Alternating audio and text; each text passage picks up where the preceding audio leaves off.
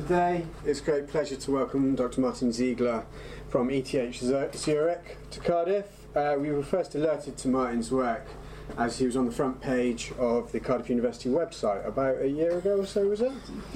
Yeah. Something like that. For his high impact research on climate change and human development in the Middle Paleolithic and before that. This was published in Nature Communications. He's also got science papers, sort of journals that most of us can only dream of, and some of us have no desire to dream of, admittedly. He's now, soon after that, in fact, moved to Zurich on a Marie Curie fellowship, and is now about to shift into a lectureship in Utrecht, where he also did his PhD. So, as we've already gone over time, I'll make a very rapid intro, and without further ado, I'll hand over to Martin. Thank you, Richard. Thanks for the intro, and thanks for inviting me to this seminar here. It's an unusual seminar for me, so I'm not an archaeologist by no means. I'm a geologist by training. And I was saying earlier to Richard, we kind of, as a group work on this, stumbled into the... is that the train you want? Yes. Okay. Now, shout at me. We kind of stumbled into that topic because as now a group, what we're doing is oceanography, paleoclimatology, so we're doing climate reconstructions based on marine sediment cores. And we did some work offshore South Africa, and we realized that there are some nice links to the archaeological records on land. So I would also like to acknowledge my co-authors from that study that Richard was mentioning earlier. So Professor Ian Hall, Margaret Seymour, Steve Barker, they're all colleagues here at Cardiff University at the Earth and Ocean Sciences Institute, and Rainer Zahn from Barcelona and Chris Stringer from the Natural History Museum in London were also involved in this work. So yeah, as Richard said, we got a little bit of so we had a little press release when the study was published, and it was actually, to our surprise, picked up quite well by the media. So the BBC had a little article on their website. And also, actually, within a couple of hours, it was all over the planet. It's funny that you kind of, within a few minutes, you're suddenly in the top stories on Google News next to some bombings in Iraq and some other things. And then after a couple of hours, it's all something else again. But there was really media attention all over the place. NBC, there were some articles in Korea, in Vietnam. Actually, they were pretty cool. They actually had a picture of the early humans 100,000 years ago. And the famous news channel, the Catholic Online, I'm sure you all read that every morning. Their interpretation of our study was maybe climate change isn't so bad after all. The study shows prehistoric humans benefited technologically from climate change. So what was all this about? This is what I'm going to talk about in the next 40 minutes or so. So cultural roots. I think there's quite a bit of a debate where these cultural roots actually are, where they're located. When did kind of modern human behavior, use of symbolism and such occur for the first time? Well, certainly one important region in that respect is South Africa, southern part of Africa. South Africa also, there's some important sites in Namibia. What you see here is one of these very important excavation sites it's the Blombos Cave, which is located here. So these sites, these archaeological sites, show some of the earliest evidence of modern human behavior. So the record there shows these early abstract engravings. For the first time, there's evidence of sort of exotic materials used for certain tools, shell beads. There's symbolic cultures, and all these examples are from the so-called Still Bay industry. So what is typical for these artifacts, that they occur in different industries. And there was one study, and this is actually how we got interested in this whole topic. It was a science paper that we saw when we were working in this area, by Zenobia Jacobs, Ages for the Middle Stone Age of Southern Africa, Implications for Human Behavior and Dispersal. So what Jacobs and colleagues did, they went to all these to several of these classic sites where you can find these early artifacts, and they dated them with the optical dating, luminescence dating. So here's the abstract of that study. I'm just quoting from that. So they report ages from different sites in various climatic and ecological zones across southern Africa. What they found is that these different industries are relatively short-lived, so they occurred over a couple of thousand years, and then before the next industry occurred, there was a couple of thousand years, actually nothing in the record. And the timing of the occurrence was coeval with genetic estimates of population expansion and exit times, and in particular that last sentence that has drawn our attention to the study. Comparison with climatic records shows that these bursts of innovative behavior cannot be explained by environmental factors or climate change. So the conclusion was essentially based, this last conclusion was based on this figure. So what we see here is the dates of these archaeological artifacts. See, they cluster in different periods, and this is showing the time between 30 and 90,000 years ago. And what they've done then, they compared it to climatic records, in this case from Antarctica, oxygen isotope records, Antarctic ice cores, which essentially represents past temperature changes. Now, they admit in the study, okay, Antarctica is not really South Africa, but since there was no proper record nearby, and the resolution and the age model of the Antarctic ice core records is quite good, that was their best guess as a kind of representative for Southern Hemisphere climate at that time. So they compared the timing of the different industries to the changes that occurred in Antarctica, and their conclusion was there's no consistent pattern. Sometimes during some industries it seems to warm the climate, sometimes it seems to be a bit colder.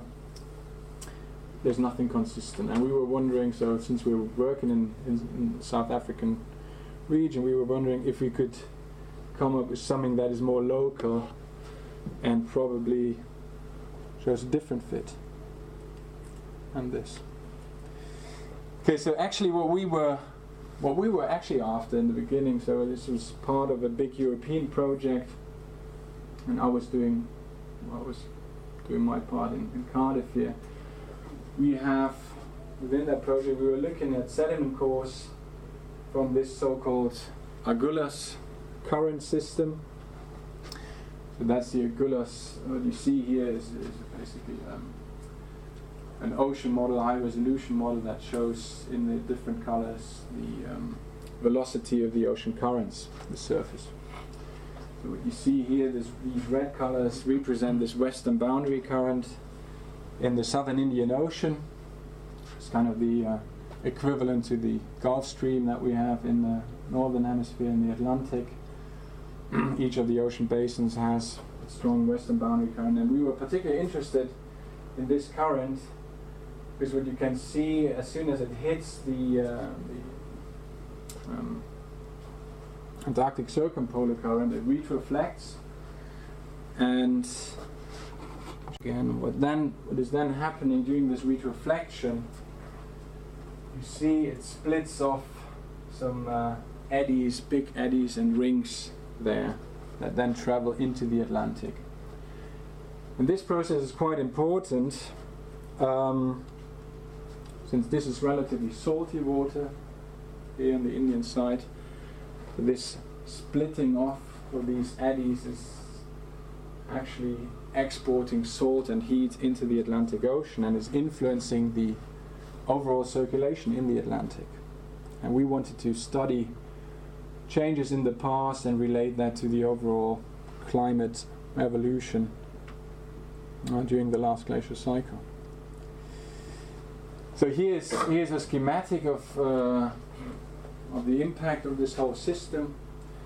So down here we have our Agulhas current. These are the rings that essentially bring salt into the Atlantic, and this has in the end an impact because essentially that salt signature travels all the way up into the North Atlantic, and it contributes to the overall circulation in the Atlantic since we have deep water formation up here. So in the Labrador Sea, east of Greenland, and in the Norwegian Sea, waters are very dense since they're cold and they're salty, and the salt signature from the lower latitudes, also from the Agulhas region. Because they're so dense, they sink and then they're basically replaced, so they sink to the depth and flow back to the southern hemisphere.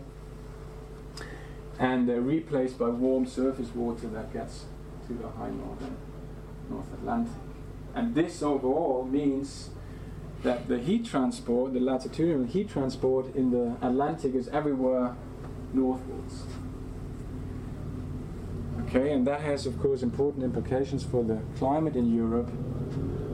So imagine for some reason the surface waters in the North Atlantic were not dense enough anymore because they were, for example, not salty anymore, because you would get less of this leakage into the Atlantic, or you would put in fresh water for some other reason, increased precipitation or melting of ice sheets.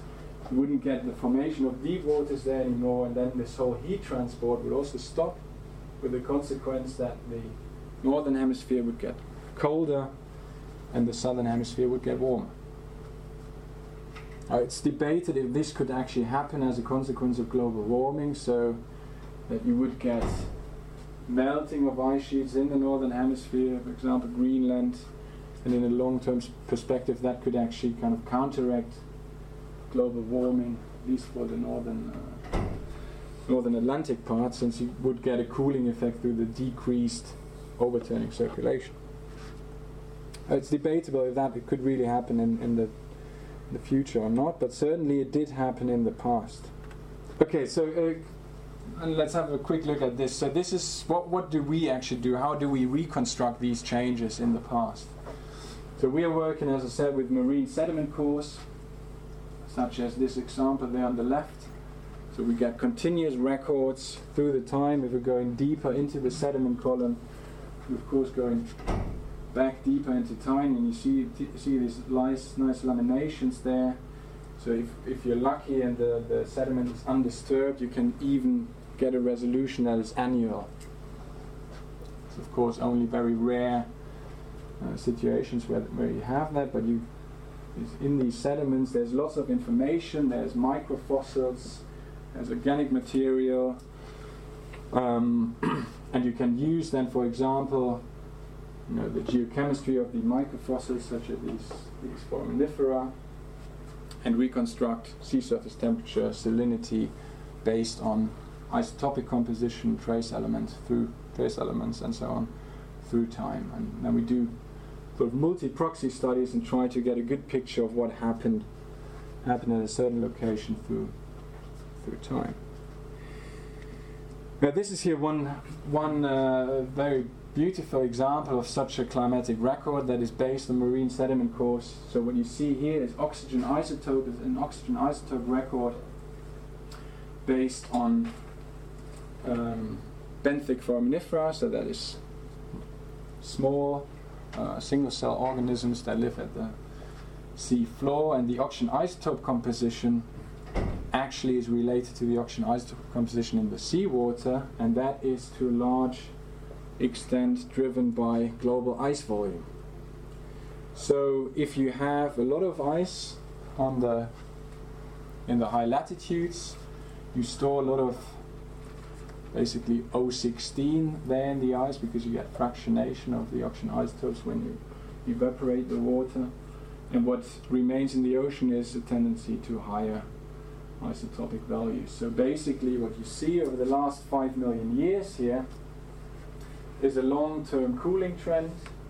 We get overall more ice on the planet, it's getting colder and colder, and what you also see is an increase in variability.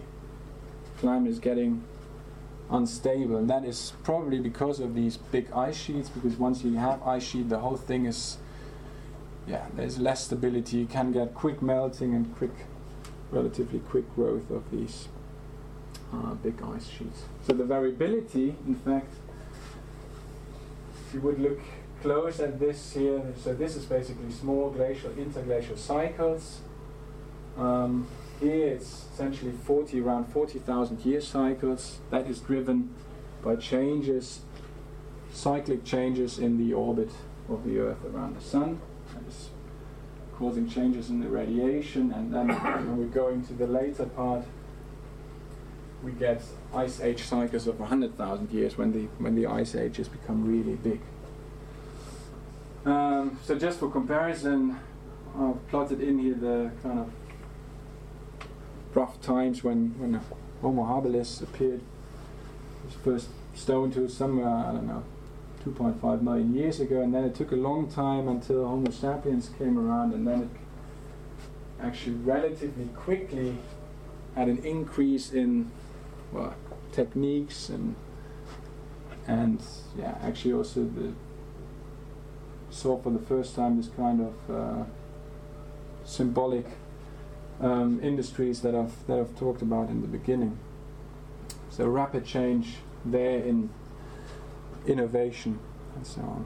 So if we go into these cycles, into these ice age cycles, and look in more detail at climate variability there, what we see is, so this is now the last glacial cycle. And if you look in detail at the climate variability there, we see also that there was an occurrence of this, what we call millennial scale climate variability. So this here again is an oxygen isotope record for Antarctica. That was in the first slide from the Jacobs paper, if you remember that one. These are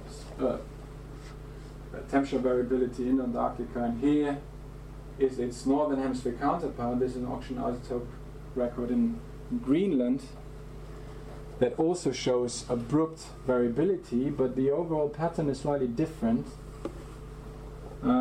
First of all, it's kind of anti-phased. Essentially when it's getting very cold in Greenland, it's warming up in Antarctica, and the pattern overall is more rapid, and there's deeper transitions from cold into warm stages, the other way around. So the reason for this we think, is changes in ocean circulation. If you remember what I said before, the overturning circulation is essentially transporting heat from the southern hemisphere into the northern hemisphere in the Atlantic. Now if that would stop that process, you would get a cooling in the northern hemisphere, and you would warm the southern hemisphere. And this is exactly what we see in these records, and we're talking about what we named this the bipolar seesaw behavior of millennial scale climate change. And as I said before, that maybe this Agulhas current, Agulhas leakage also played a role here, because that could be one of the driving mechanisms how you get switches in the overturning circulation if you, for example, close this gateway here and reopen it again. Okay, so we were studying that region in different sediment cores. Here's one example of another study we did. So we looked here at a record close to South Africa, and one that is more to the south in the Southern Ocean. And this is just an example. I don't want to go into the details here, but so again here, this is now a slightly older time interval. This is actually the penultimate glacial cycle. But in principle, we observe the same thing. So in Antarctica, rapid climate variability during the last glacial. And around South Africa we see big responses in sea surface temperature, and also up here that's basically a reconstruction of sea surface salinity. Based in this case on geochemistry in foraminifera that we picked out of our sediment course. Here, this is a record of ice rafted debris close to South Africa. So basically, that's remains, that is traces of sand grains that were transported by icebergs relatively close to the coast of South Africa. So today, you would never get icebergs there. But since the whole fronts in the Southern Ocean shifted during the glaciers, you had these short periods of very abrupt cooling there. So all I want to show here is basically that also the oceans, also around South Africa, responded very sensitively to these millennial scale climate variability. So this is now just another example from another region to show that. So we care about these abrupt climate changes for a couple of reasons. First of all, if you look at Greenland, the amplitude of these millennial scale warmings is on the order of 15 degrees annual average. So it's a huge amplitude, huge warming within a couple of years to decades. So it's fast, it's big amplitude, and it has effects on the whole globe. And I was last year actually on a cruise in the Sea of Japan, where we drilled very long records. And this is just an example of what we got there. Actually, the next week we will start sampling those cores and really start working on them. But what we found there in the Sea of Japan is in the sediments these dark light layers. Sedimentation rate is probably something like 5 to 6 centimeters per 1,000 years. And this example here is the last, what you see on the table here is basically core sections, 1 meter core sections from a core that is covering the last glacial cycle. And all these dark layers here represent warm periods in Greenland again. We have some initial age models that kind of support that. And the sediments, or the sediment color, the Sea of Japan is closely related to the activity of the East Asian monsoon. So what we see in not only the Sea of Japan but all around Asia essentially is also high sensitivity to these millennial scale climate changes. Basically every time Greenland is getting warmer during the glacier, we have an intensified monsoon that is impacting on the circulation pattern in the Sea of Japan. I don't need to go into the details here, but basically because of a change in the circulation we get more organic matter in the sediments, and that's why we have these dark layers. And every time Greenland is getting very cold, we have a very strong winter monsoon, a weaker summer monsoon, and we get these very light sediments there. So you see it all over the planet, this kind of millennial scale climate pattern. Here's another example, this time from Northern Africa, not South Africa. Again, I hope by now you're a little bit familiar with these records. Again, here's Greenland, last glacial cycle, our large amplitude millennial scale climate change. Here's Antarctica, again, the lower core. And what these guys did here, they looked at a sediment record that's offshore northwestern Africa, and they simply looked at the elemental composition in the sediment core over this time interval. And what they find is big changes in the aluminium silicon composition there, also iron potassium composition, and that's related basically to weathering patterns on land and the difference between fluvial and aeolian material. So essentially, if we get a low iron potassium ratio in the sediment at these times, that's an indicator for a relatively dry climate. A high ratio would indicate relatively arid, humid climate. You see that again, these extreme periods in the Sahel region correspond to the cold events in Greenland. So essentially, if you get a very cold northern hemisphere that pushes out precipitation of the northern hemisphere. Now this is now a compilation of different records. So this is basically what is happening when you get one of these northern hemisphere cold events.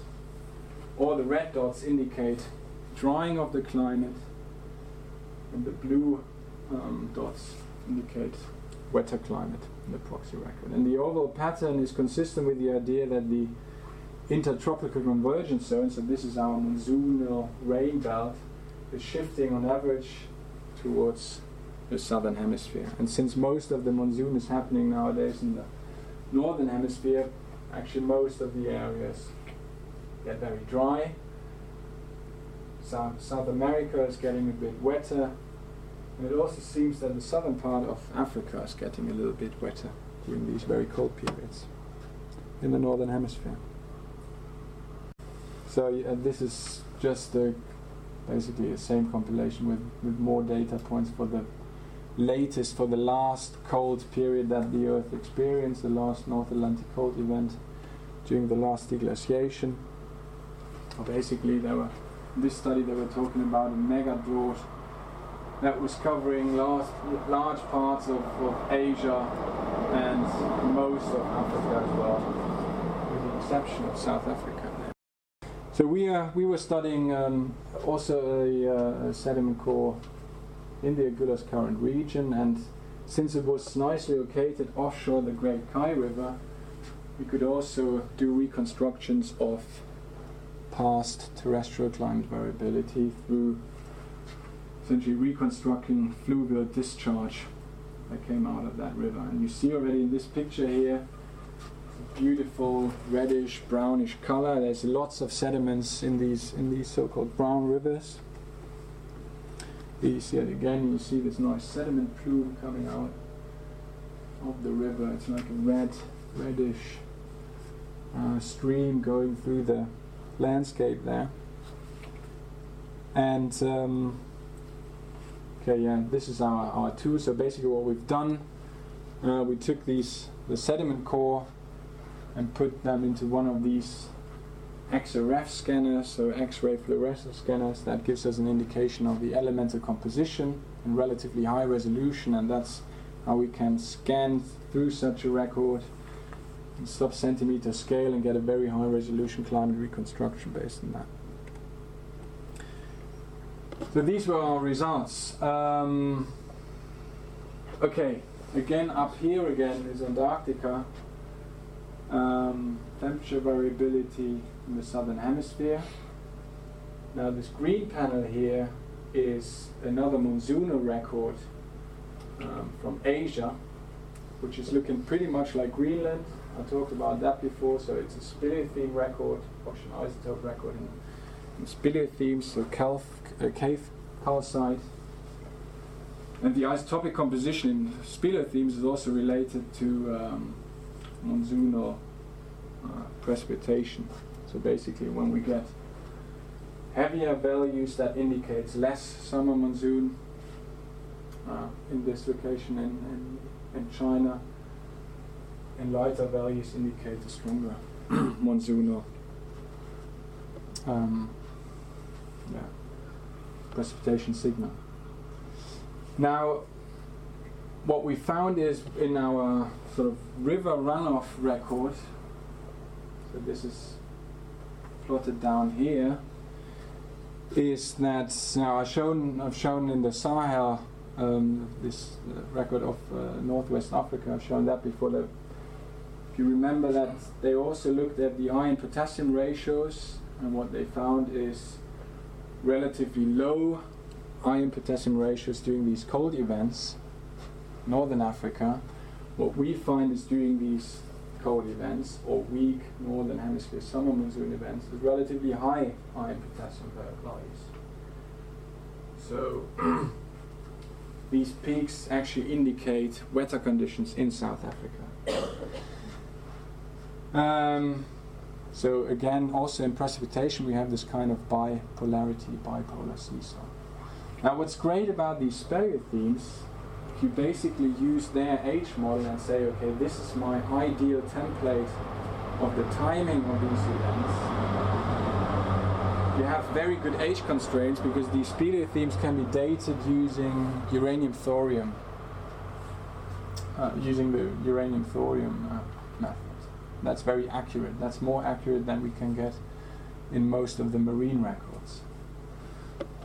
So we have very well-constrained timings of these events, and we say, okay, we use those timings also for our record,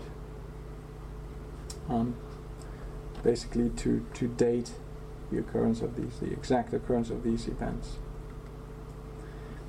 And I mean, it's fascinating. This is of course always fascinating to see if you start working on a new sediment record and you're trying to find a certain pattern in there, and you actually see a match between a speleotheme record in China and an elemental ratio record in South Africa, basically on the other side of the world, and they're basically behaving in very similar ways, just the opposite signal. So see that again here.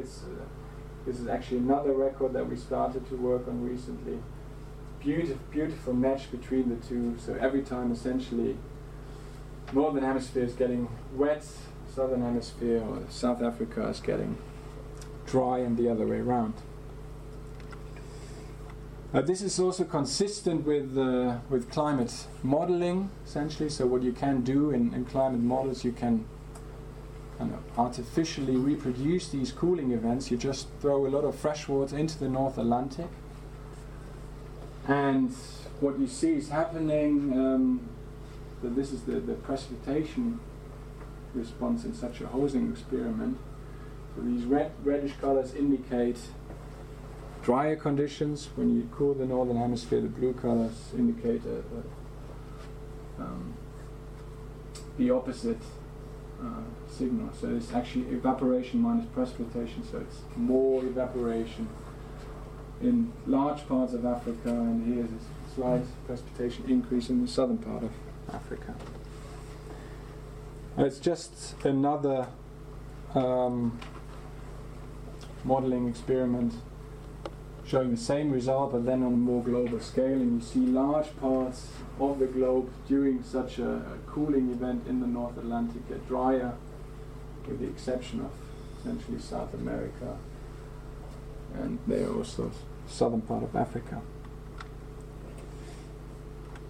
Okay, just to conclude that part now, okay, we have a pretty consistent pattern there. We have this glacial bipolar seesaw associated with the warming of the South Atlantic, southward shift of the frontal systems in the South Atlantic and in the Southern Ocean, and the so-called intertropical convergence zones, our precipitation band in the low latitudes, shifts southwards as well. Now these conditions led to humid pulses in South Africa and to essentially dry conditions over the rest of the African continent. Now how did that now influence at all human evolution or the occurrence of these cultural events? Now I'll come back to the beginning now. We summarize all that and do the same comparison that Jacobs and colleagues did in the beginning. We see that the occurrence of their cultural periods, dates, fit actually very nicely into that pattern. So all of this is now on this speleotheme uranium-thorium dated timescale, and then the independent ages up there using the luminescence dates in the South African caves, and you see they beautifully fit into Greenland cold events. So Northern Hemisphere drying in the monsoon region and wetter conditions in South Africa. So what that means, I mean, that is it's now open to debate, of course. Why do we have the events when South Africa is getting better? So we probably have environmentally favorable conditions for these early humans. Why did they start using, or why did cultural behavior come along with that? So that's probably also related to the fact that most of the rest of Africa got very dry. So in fact, the whole population size was probably very small. That is also what genetic evidence suggests.